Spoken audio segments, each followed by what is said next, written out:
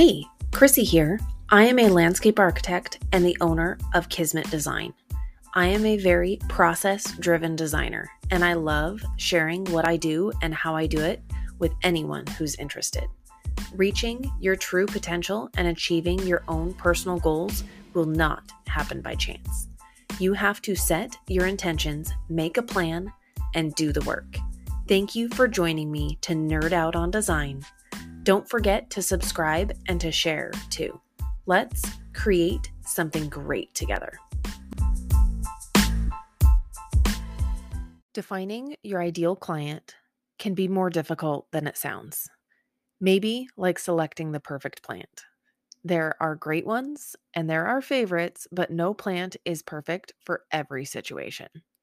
It is all a matter of perspective for sure. No one, as is nothing in life, perfect. Defining an ideal client is more of defining an ideal range and criteria that may look more like a target or even a bubble diagram. There are exceptions, and there are amazing clients that don't always fit the mold, but having an ideal vision will keep you from working with clients that are definitely not a good fit.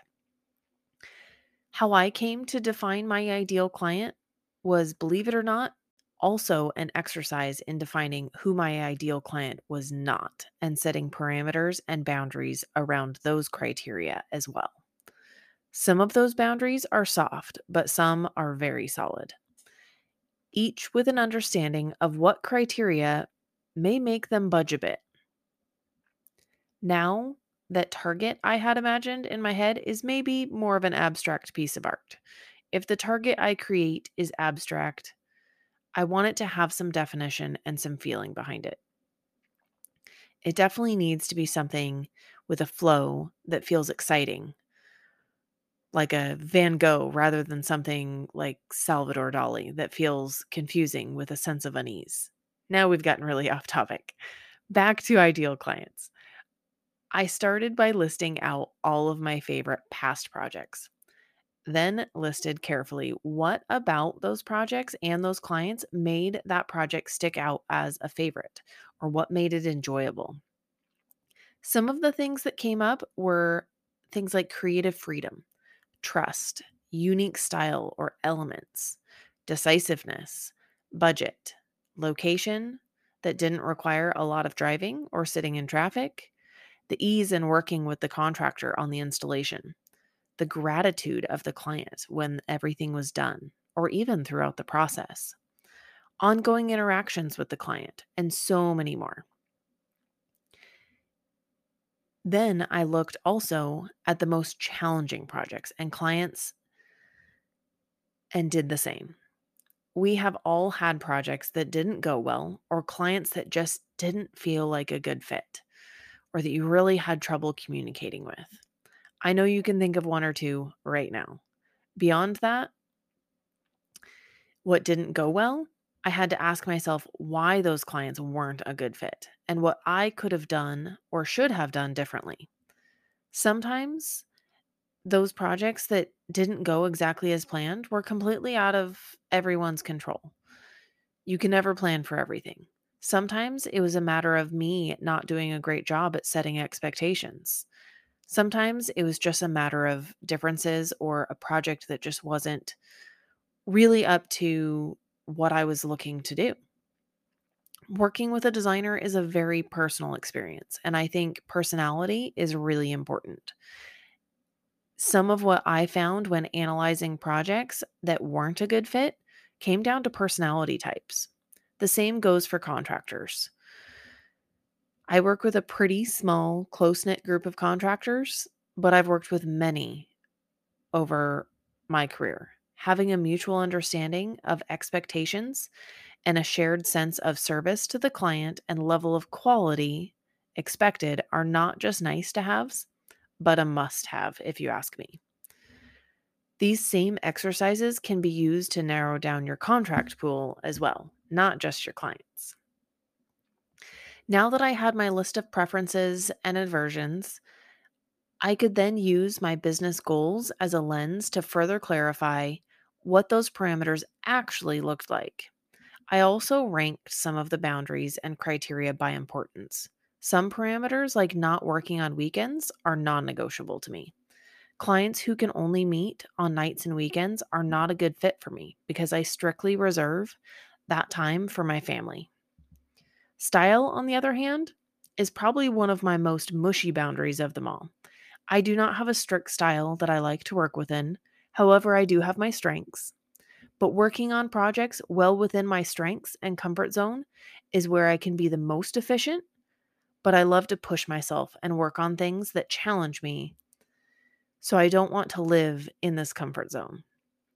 Over time, the more I push myself, I have drastically widened that strength zone and wouldn't have if I never allowed myself to be challenged. Before we jump to why all of this is important, I think it goes without saying, but I feel like I should say it anyways. Keeping in mind what season you're in, you will have much more ability to define and be picky about who you work with, when and how, and on what projects if you're a seasoned business owner and if you have an established business and a steady flow of clients. If you're starting out, you don't always have that ability.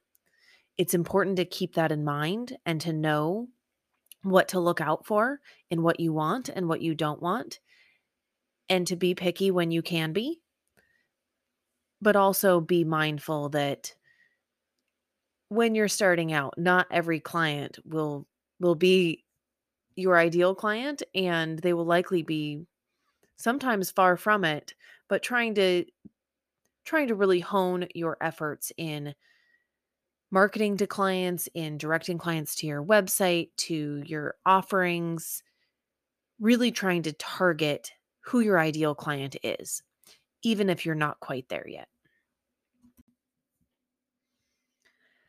Why is defining your ideal client important? Well, it all circles back to intentionally creating a business that you love. If you work on projects and with clients that inspire and invigorate you, it will make work so much more enjoyable. I also find that when I'm in that sweet spot, I am more creative and more efficient, and workflow feels much smoother, and I accomplish tasks with ease. Those that aren't a good fit can be draining and can take up valuable time in research, communication, revisions, you name it. That is all time that could be better spent on clients that will feed your goals and ambitions, or time that could be dedicated towards building your business. Remember, though, that there is a range. Not every client will be the perfect combination of your ideals you have set, just as not every project will be the cover of your portfolio. Over time, as you hone in on marketing and attracting more of your ideal client, the closer to that target you will be able to achieve. Being selective about what you work on and who you work with is an exercise in self love. It will also help you reach your goals faster and enjoy the process of getting there more. Personally, I am much more interested in the process and the journey than the end goal. Maybe that's because I reach my goals, I have already defined a new one to strive for. Keeping the end in mind and knowing the goal you want to achieve will also help you in narrowing your focus on finding your ideal client that will get you there. Each business decision you make needs to be informed and with intention. Setting goals and planning out the steps to get you there are all part of the process. But you've got to be flexible because you can't plan for everything. But the more diligent you can be, the faster you will get there and the more you will enjoy it and amaze yourself in the process.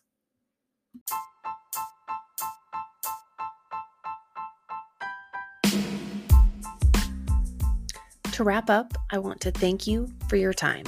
I hope the ideas discussed today have left you feeling excited and energized. As I build both my business and my life, I value the support and feedback you provide. I would love for you to reach out to me to let me know what you think, give me ideas, or just to connect. Please don't forget to subscribe and also share with a friend. Until next time, go create, something wonderful.